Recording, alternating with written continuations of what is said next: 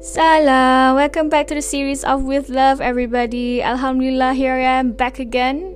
I'm really sorry for taking such a really long break for myself to record this new episode for this series because for those who doesn't know that I've been positive with COVID-19 months ago, but no worries, inshallah I'm doing well. Day by day, it's just me trying to adapt with the post-COVID symptom.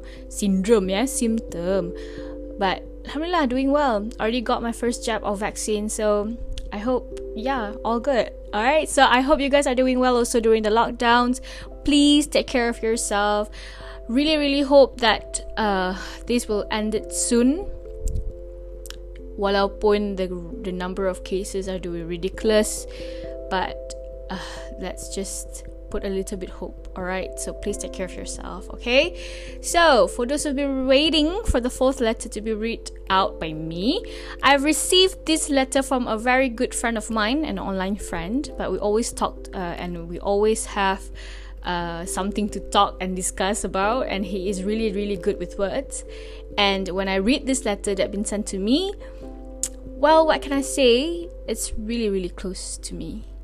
Yeah, and it was well written. It's so well written. And you know what? Let's take our time to read it out. So, letter 4, Mourn.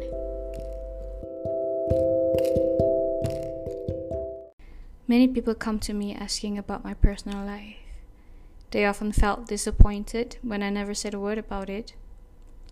It's not because of fear to open up to people. Simply because there's no right reason for me to do so. The only person who knows without asking is dead.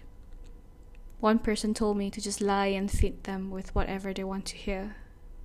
But that's not the case, so if you ask me why now, telling people about my life and put it on display for everyone to see, to read and digest, I say, it's because I once said, no more hiding. To who? Well, that's none of your concern. So this is my story. We all felt the loss of someone that meant the world to us. If they suddenly disappear from our life without a single word or any closure, you should be glad that they're still alive. It is in your control or in your ability to choose either to mend what is broken or just forget about it and move on separately, hoping that they'll do well and be happy with their life. Maybe after the storm has passed, you can still come back and make peace with whatever devil there is to it. It's all water under the bridge, I often said. To forgive but never forget and learn the best out of it in hope that we'll be more wiser with our choices later on the future. The journey is not yet end for us, but what if they completely disappear from the surface of the earth to point of no return, and the only place where you can find and meet them again is in the afterlife? To put it simple, death welcomed them a little bit too soon. But please save whatever pity and sympathy you have to offer for yourself. I have no use of it, nor it can change the past. At this point in my life, it felt no strange, but I never get used to the pain. I've lost more than I could remember. Even though this is not the first, but this is one of the few that changes my life forever. A pool of blood, half of the soul, one part of the broken wing, whichever that you sees fit and help you to put it into words. 14 years ago, I was completely a different person, and exactly on this very day, my world turned upside down. Still, I could recall every inch of the details, fresh in my mind, and I could never forget about it unless I had my memory erased or I share the same fate as he does. Regardless, I'm not here to share with you the details, but what it does to me. There's no question that we all felt the pain and suffering. We feel remorse and torment with what happened. Strangely enough, some people blame the work of fate and questions the Almighty with his decision. However, I'm thankful that it never led me astray. When they come to me and say everything happened for a reason, I told them I never found the right one to believe and sees it as it is or fit with what I understand. It's beautiful. When there's life, there will always be death. Anne Frank once said that the dead receive more flowers than the living. So that kept me thinking, what's the point of living, but at the end of the day we know that inevitably we will end up 7 feet underground. Of course, it's not about the destination. We might end up in heaven or hell if we were to keep it short.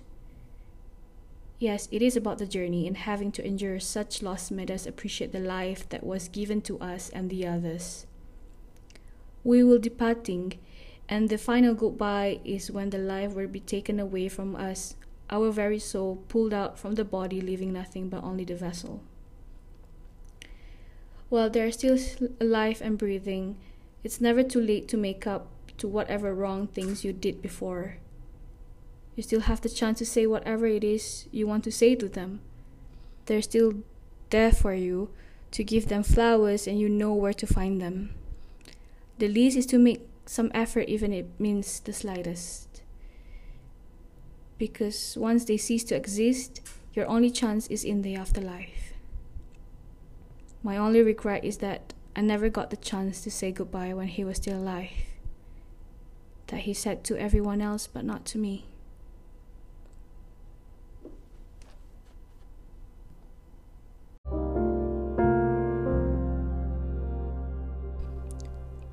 There you go, guys. Letter 4, Morn. First of all, I would like to say sorry and would like to apologize to the writer himself because I took such a very long time to read this letter.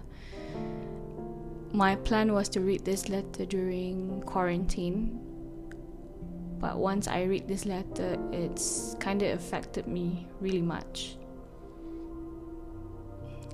because I have two kind of views in this letter. Sometimes I always wonder, what if I am the person that have so much to say to the people that I love, but me myself doesn't have much time? And what if I will be the person that really take a lot of time to say many things to the person that I love? Eventually I lost them in a certain ways.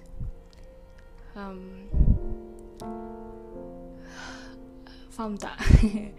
It's kind of affected me because time is crucial. What I learned in this letter, that time is crucial. At this time you can lose anyone around you at any second. And obviously we can't really get used to the pain once we go through it. Just we never realize it yet because it's never happened to us, right? But this letter was really taught me to think and to seize in that way. So thank you so much. Thank you so much to the writer. Thank you guys for listening to this 4th letter.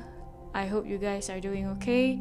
If you have anything to share with me, you can always write your letter at kuratoain1115@gmail.com.